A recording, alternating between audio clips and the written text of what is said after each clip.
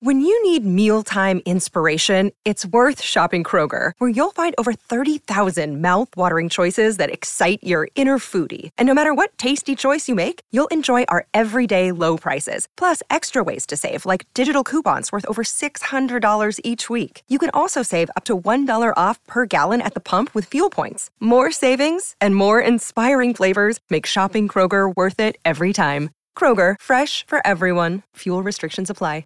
Jewelry isn't a gift you give just once. It's a way to remind your loved one of a beautiful moment every time they see it. Blue Nile can help you find the gift that says how you feel and says it beautifully, with expert guidance and a wide assortment of jewelry of the highest quality at the best price. Go to BlueNile.com and experience the convenience of shopping Blue Nile, the original online jeweler since 1999. That's BlueNile.com to find the perfect jewelry gift for any occasion. BlueNile.com.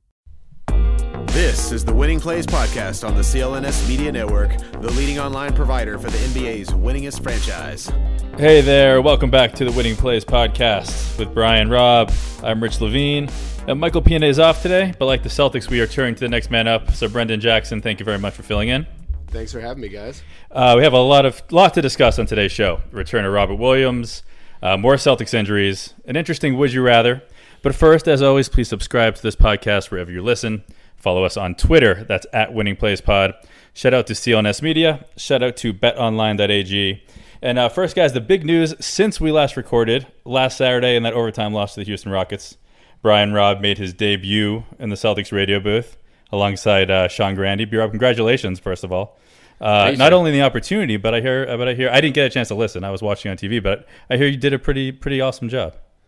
According to friends and family, yes. And that's those. Not just friends and family. I heard that you heard from a few members of the Celtics organization that they thought you did pretty well. You don't have to name names, but in house they were pretty impressed. I think that I couldn't have asked for a better game.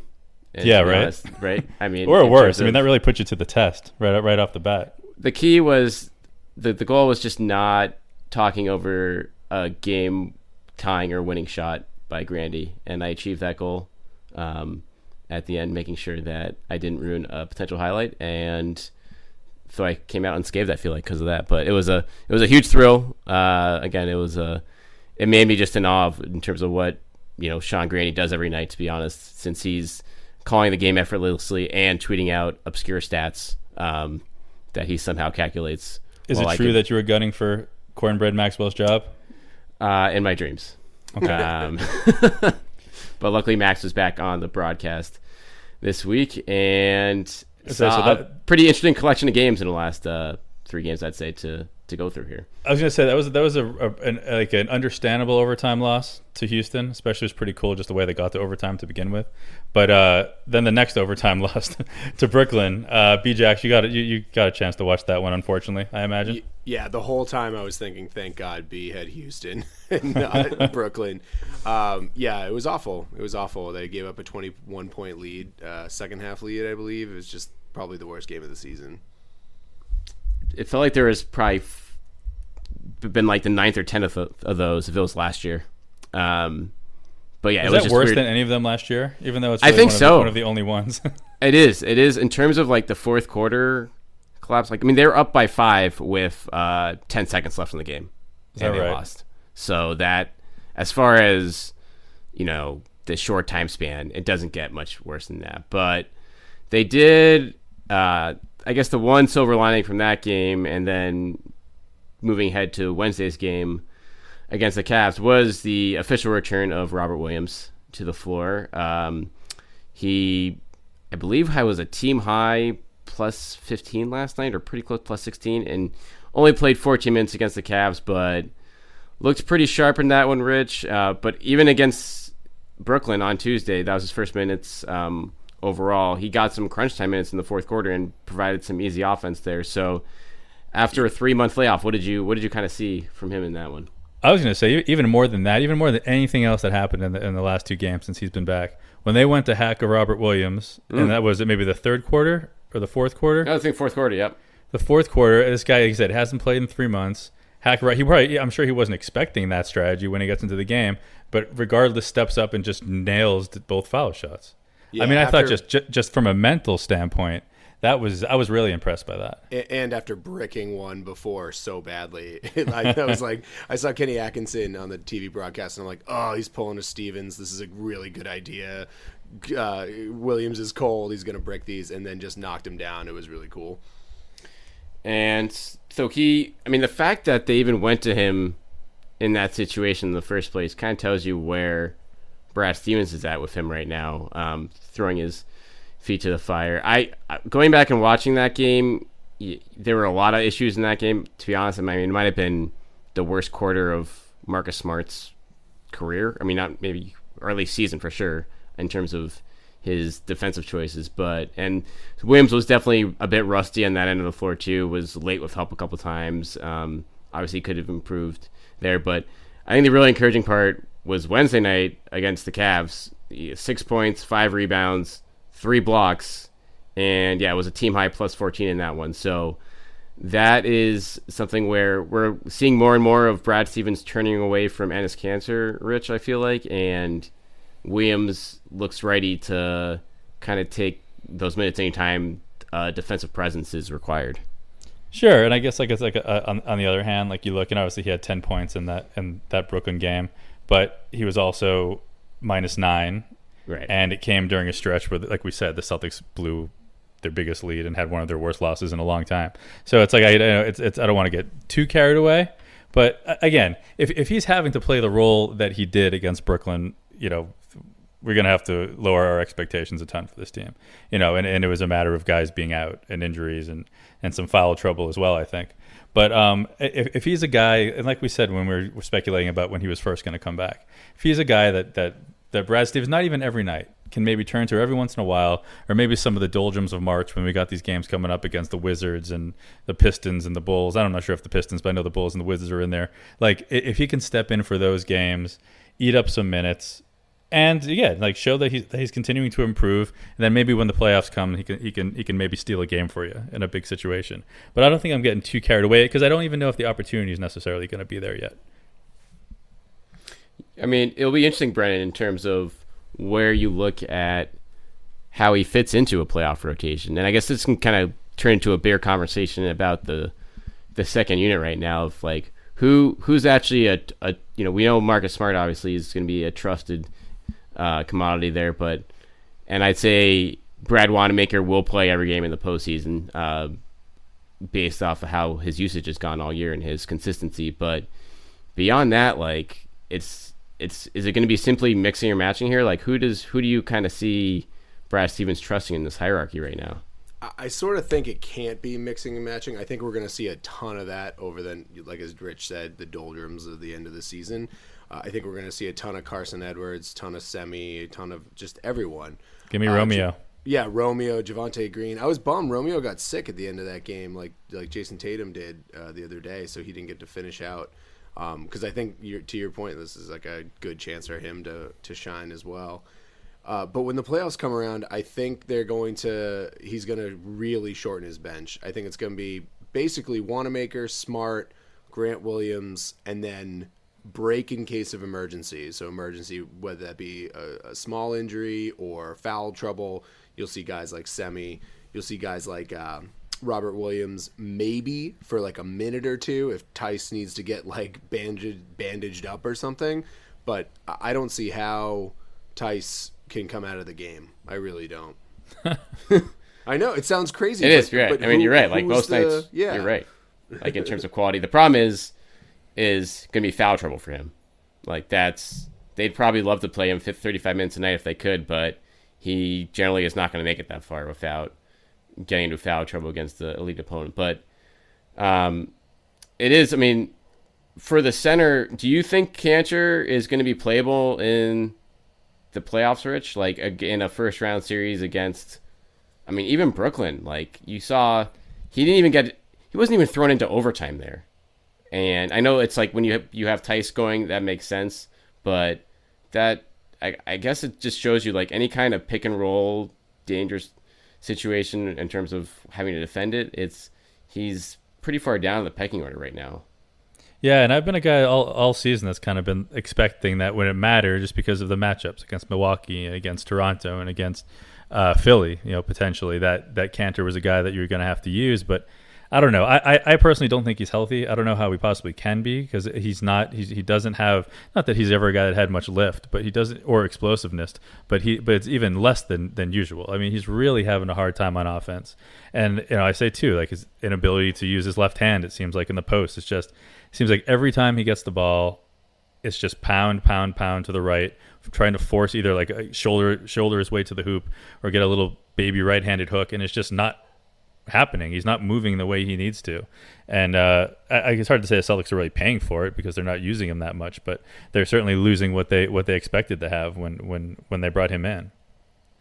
Yeah, I mean, he had such a great run there, I think in December and January before he came down that hip injury. So it makes you wonder if, with Williams back now, are they going to just shut him down for a couple weeks, or are they just going to keep his playing time down, hope he heals naturally, and then, just in the right, like, they'll probably throw him out here or there in the playoffs, Jax, I feel like, just to see if he is providing the offensive rebounding spark on a third night, or does have a nice post-game going.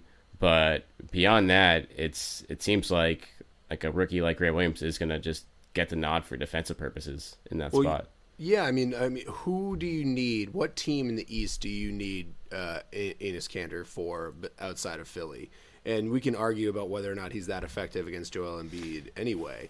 But it's like, I don't see. I mean, he can't guard Bam Adebayo. He can't guard Miles Turner. Maybe Sabonis, but Sabonis has range. It's just, I like the guy, and I think he is who he is.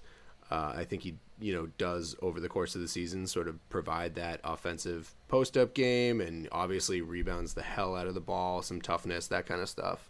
But I don't see I don't see what he brings over a guy like Grant Williams or Robert Williams in the playoffs when teams are just going to be crisp, and you need to rotate and you need to be able to switch, and he can't do those things.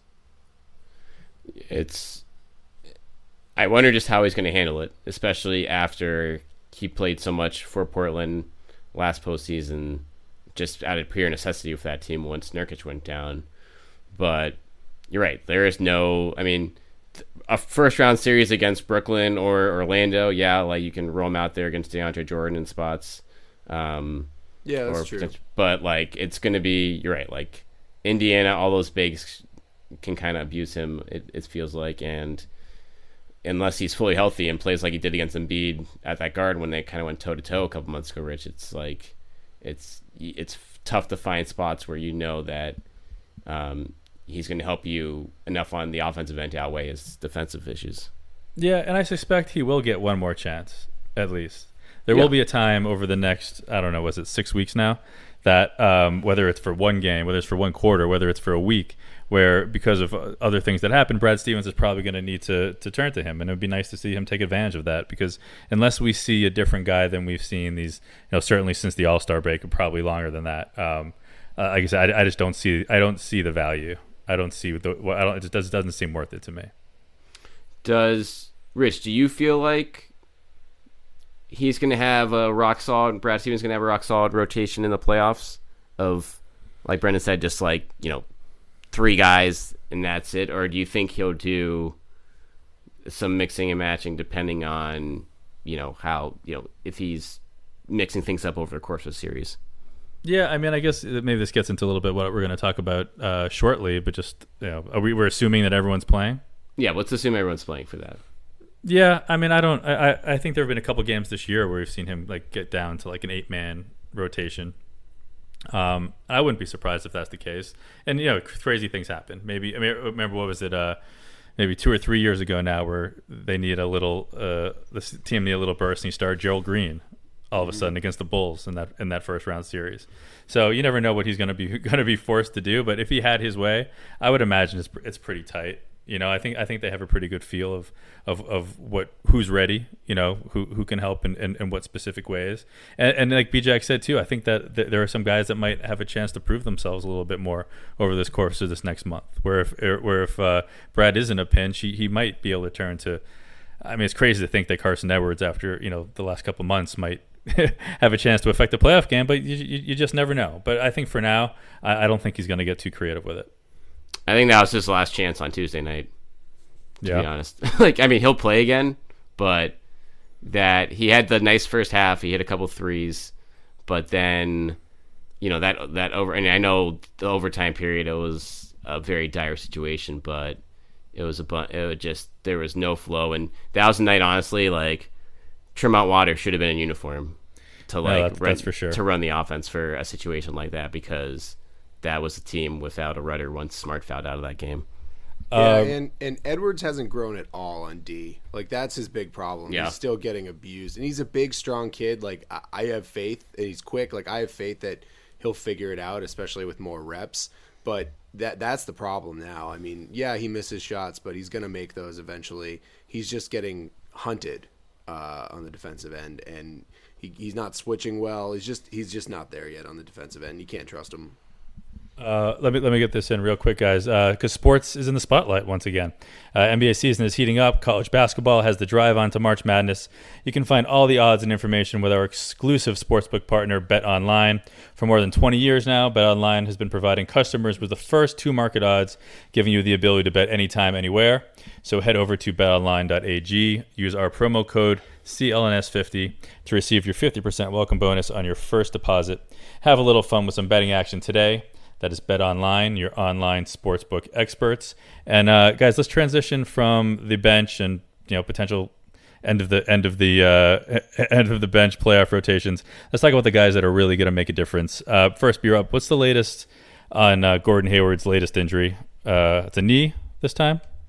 Yes, so he got his knee rolled up on in the Brooklyn game by Daniel Tice, and was just rolled out for Friday's game against the Jazz by the Celtics. But that sounds like Brad Stevens said in an interview on the radio today that he was on the floor doing some work today. So I assume that he'll be back early next week. And then Jaylen Brown is the only other guy in the injury report for Friday. He's already been declared out with the hamstring strain, going to be reevaluated next week. So I imagine we're not going to see or have a chance of seeing a full healthy roster until at least a week and a half, and in all honesty, probably not till the 2020-2021 season at this rate. Do we? We were talking about the roster in full, that we might not see them completely healthy, but are we going to see the best of Gordon Hayward again this year? It's a good question. We go back and forth. I know we've had so many conversations about Gordon Hayward's back. Gordon Hayward's still struggling, and probably over the last 2 years, at least double-digit conversations.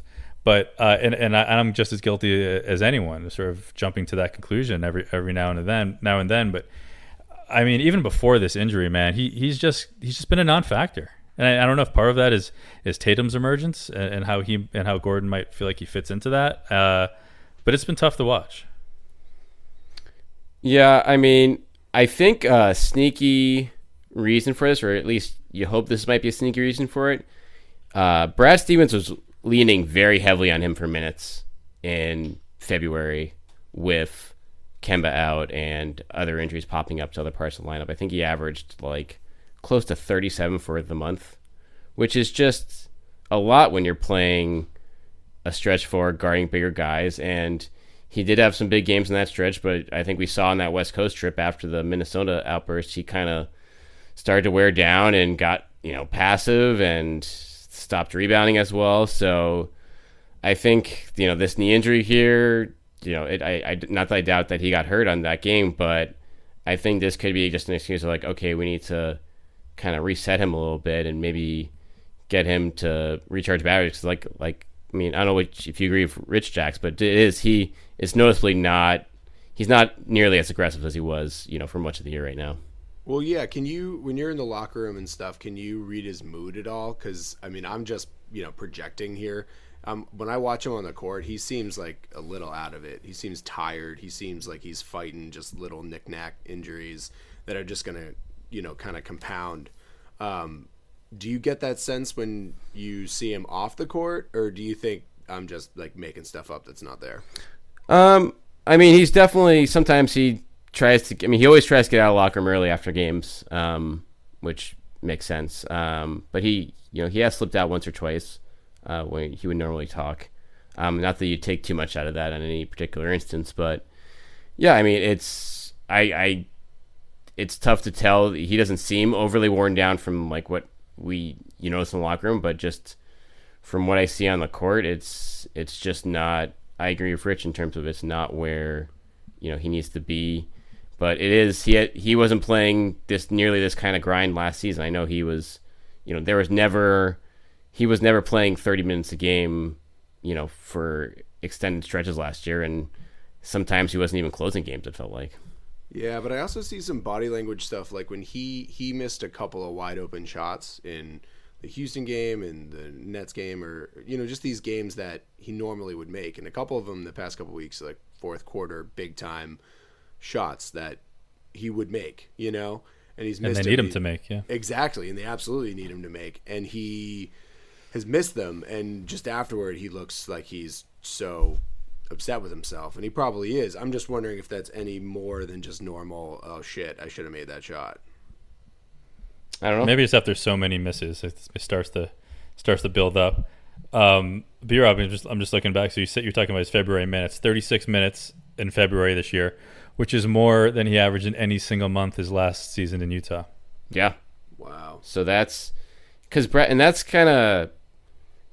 I mean, not super surprising given the personnel that this team has, but Brad Stevens has generally made a point of keeping guys' minutes down throughout his tenure in Boston, is with a lot of success, whether it was managing Al Horford or, Kyrie before injuries, and even back towards when there was, less talent on the roster.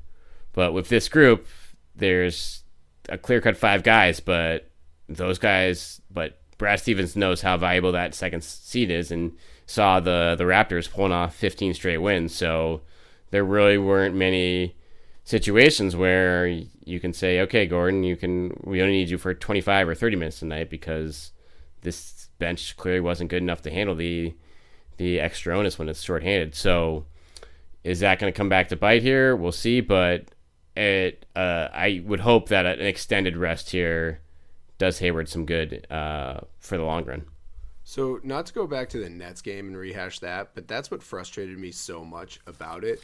It seemed like he pulled the starters early, put in the bench to try to, soak up some minutes, and then they just completely fell apart. And I didn't see, and I know after the game Brad said it was an effort issue, but it was hard to see during the game, in-game, him make worse decisions about playing random people, and I know some of that had to do with injuries, in-game injuries, that kind of thing, but he seemed like he played one guy in the first half and then he didn't play semi all game, and it's just, I thought that was one of the worst coaching nights, one of the worst coaching performances Brad has had all season, and it's frustrating because he's sort of changing his playbook. The playbook is keep everyone's minutes down, but also win the game.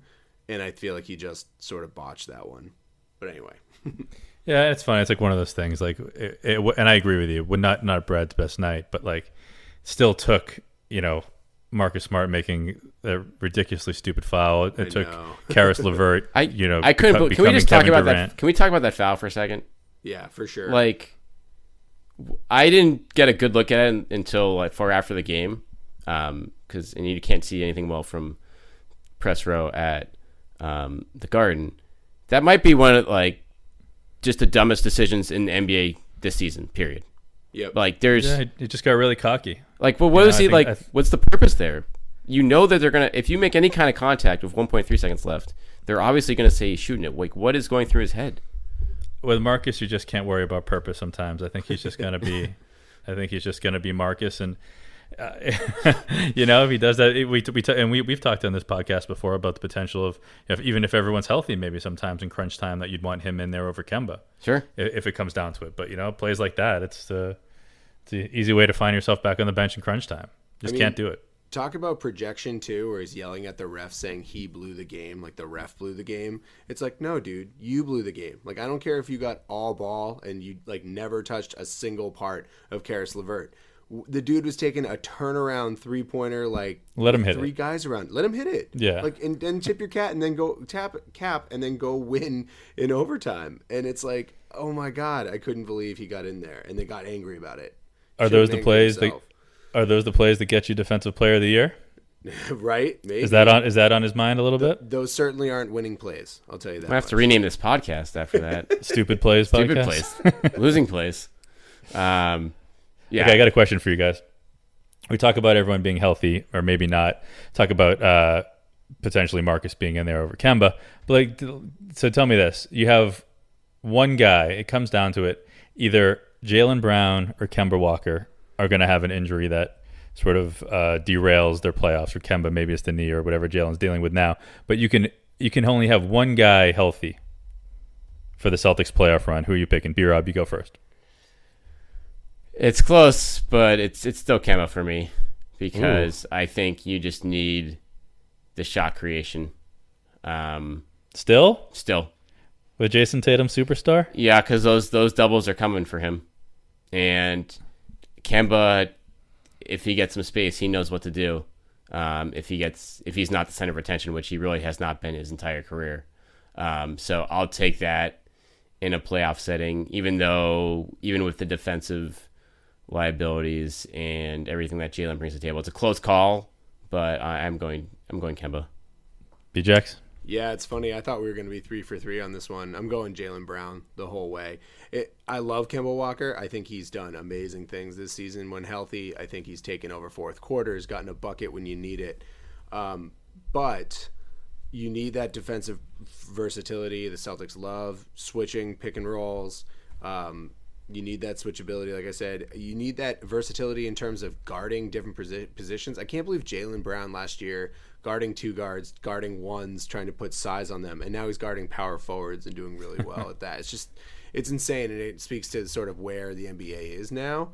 And it goes back to what Rich said. I mean, Jason Tatum is absolutely amazing. Those shots, those shots that are used to be Kemba's, those game winners, those clutch pull-ups, that kind of thing, one-on-one moves, those are going to Tatum for the rest of the season and beyond. He's just those are next 15 seasons maybe. Yeah, exactly. I mean, he's just shown over the since the All-Star break that he can make them. He's just it's incredible to watch. So I'm going Brown for the defensive versatility and for the offensive versatility. I mean, Kemba is, his offense is obviously making tough layups, being quick, but this season it's been punishing people who go under screens. I still don't understand people going under screens and not getting help on hedging on Kemba Walker. He just pulls up. He's so good at just stopping short and pulling up for three.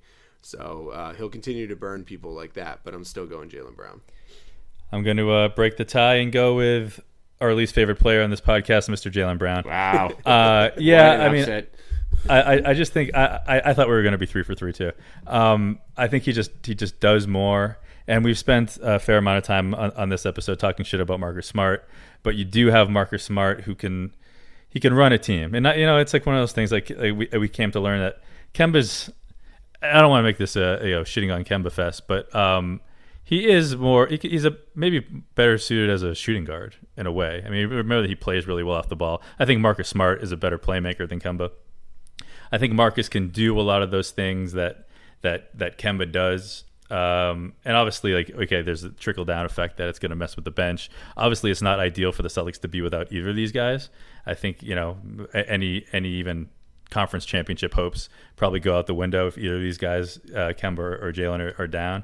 But I just think you don't necessarily. And maybe if Gordon is ready to step up and be more Jaylen-like than we've seen from him, but I just think you lose more in the total team dynamic without Jaylen, especially with the playoffs and if the Celtics are going to be trying to play small, which everyone is more or less, you need that guy like Jaylen to get there.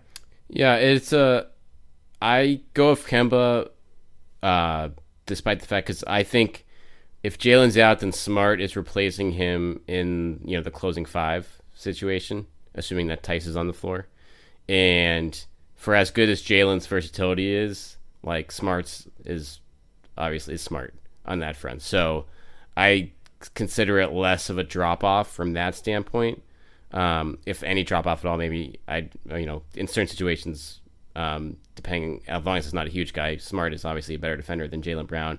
Whereas the Kemba to Smart drop-off on the offensive end is pretty jarring. And I know Tatum has taken the leap right now, but it's easy, when you see Kemba Walker going for 40 against the Bucks on the road in the near miracle comeback back in January, like he is a pure mismatch for them. Like he will punish their defensive scheme, make Brook Lopez have to come out of the game. They're going to have to, he's someone good enough to make the formula they have to win 70 games, have to be switched. And I think that is what it's going to take for the Celtics to win any series. So I think that's why he's still, a more important piece of this team than Jalen.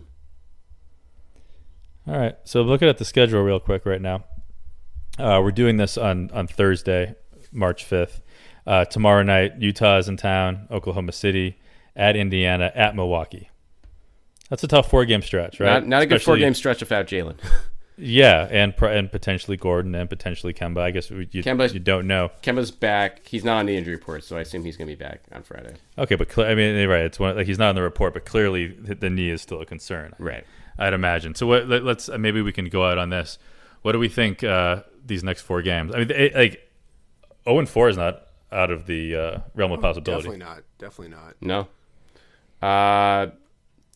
I think got to get one of the 2 at home against Utah and OKC. That's for sure. No question. And Utah is playing a little bit better, but they haven't played anyone good of late. So that's still a pretty winnable game without those 2 guys.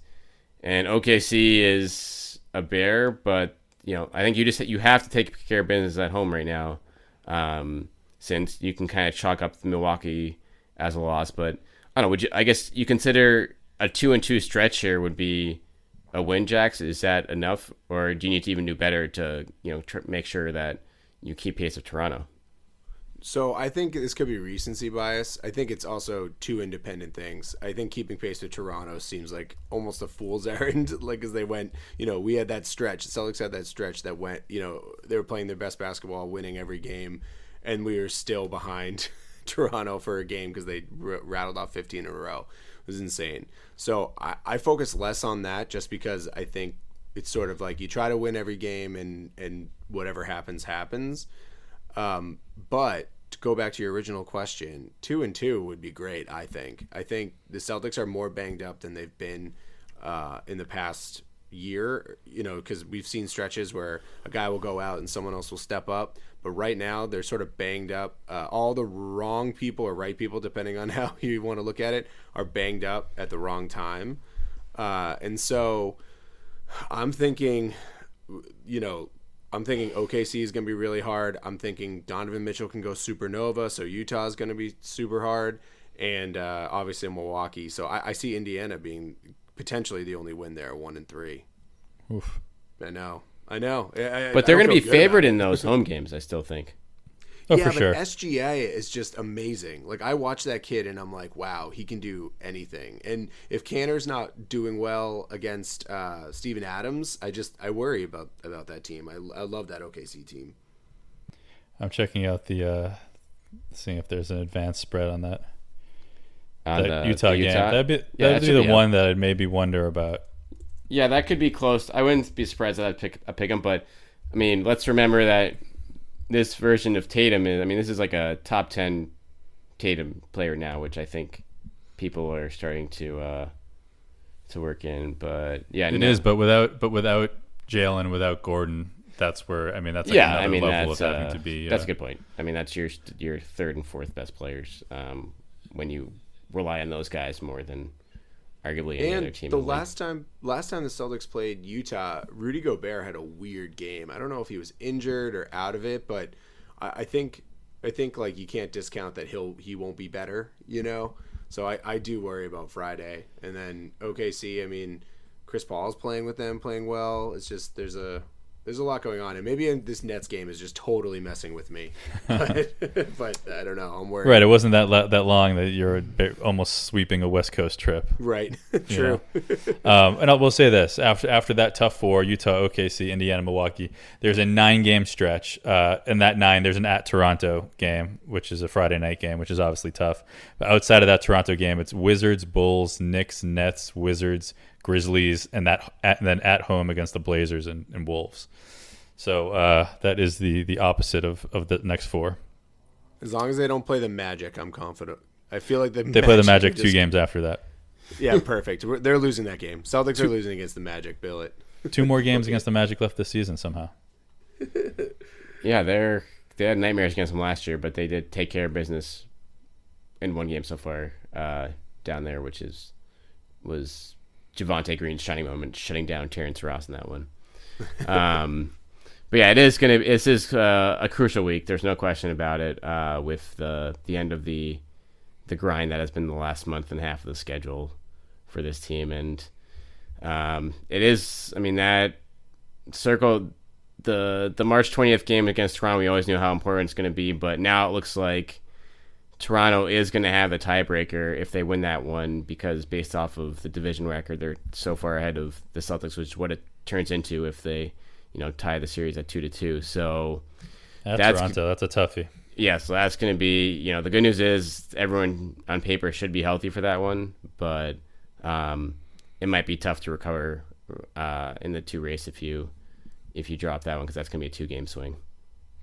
And even if somehow you win that game in Toronto, and then somehow still end up losing the seeding, right? So Toronto still gets 2. Yep. That win in Toronto will be big, because you're gonna have to do it if that's the case. So it'd be nice to prove it. That's right. They did it once against the full team, right? Yeah, not against the Christmas win out there has a little asterisk on it, based on personnel. But that will do it for this edition of the Winning Plays podcast. Want to thank Brennan Jackson of the Celtics Hub podcast for hopping on. Make sure you go subscribe to that on iTunes or wherever else you listen to your podcast. Thanks for coming on, Jax. Yeah, absolutely. Thanks for having me. Anytime I can replace Mike Pina, I love it. Pina is your Cedric Maxwell. He is. I can't live up to him, but I do my best. All right. Well, we'll see if if Mike's Wally pipped or not next week. But in the meantime, enjoy this weekend's games, and we'll be back with you guys next week with potentially a full pod, and we'll see if it's a full Celtics team at that point.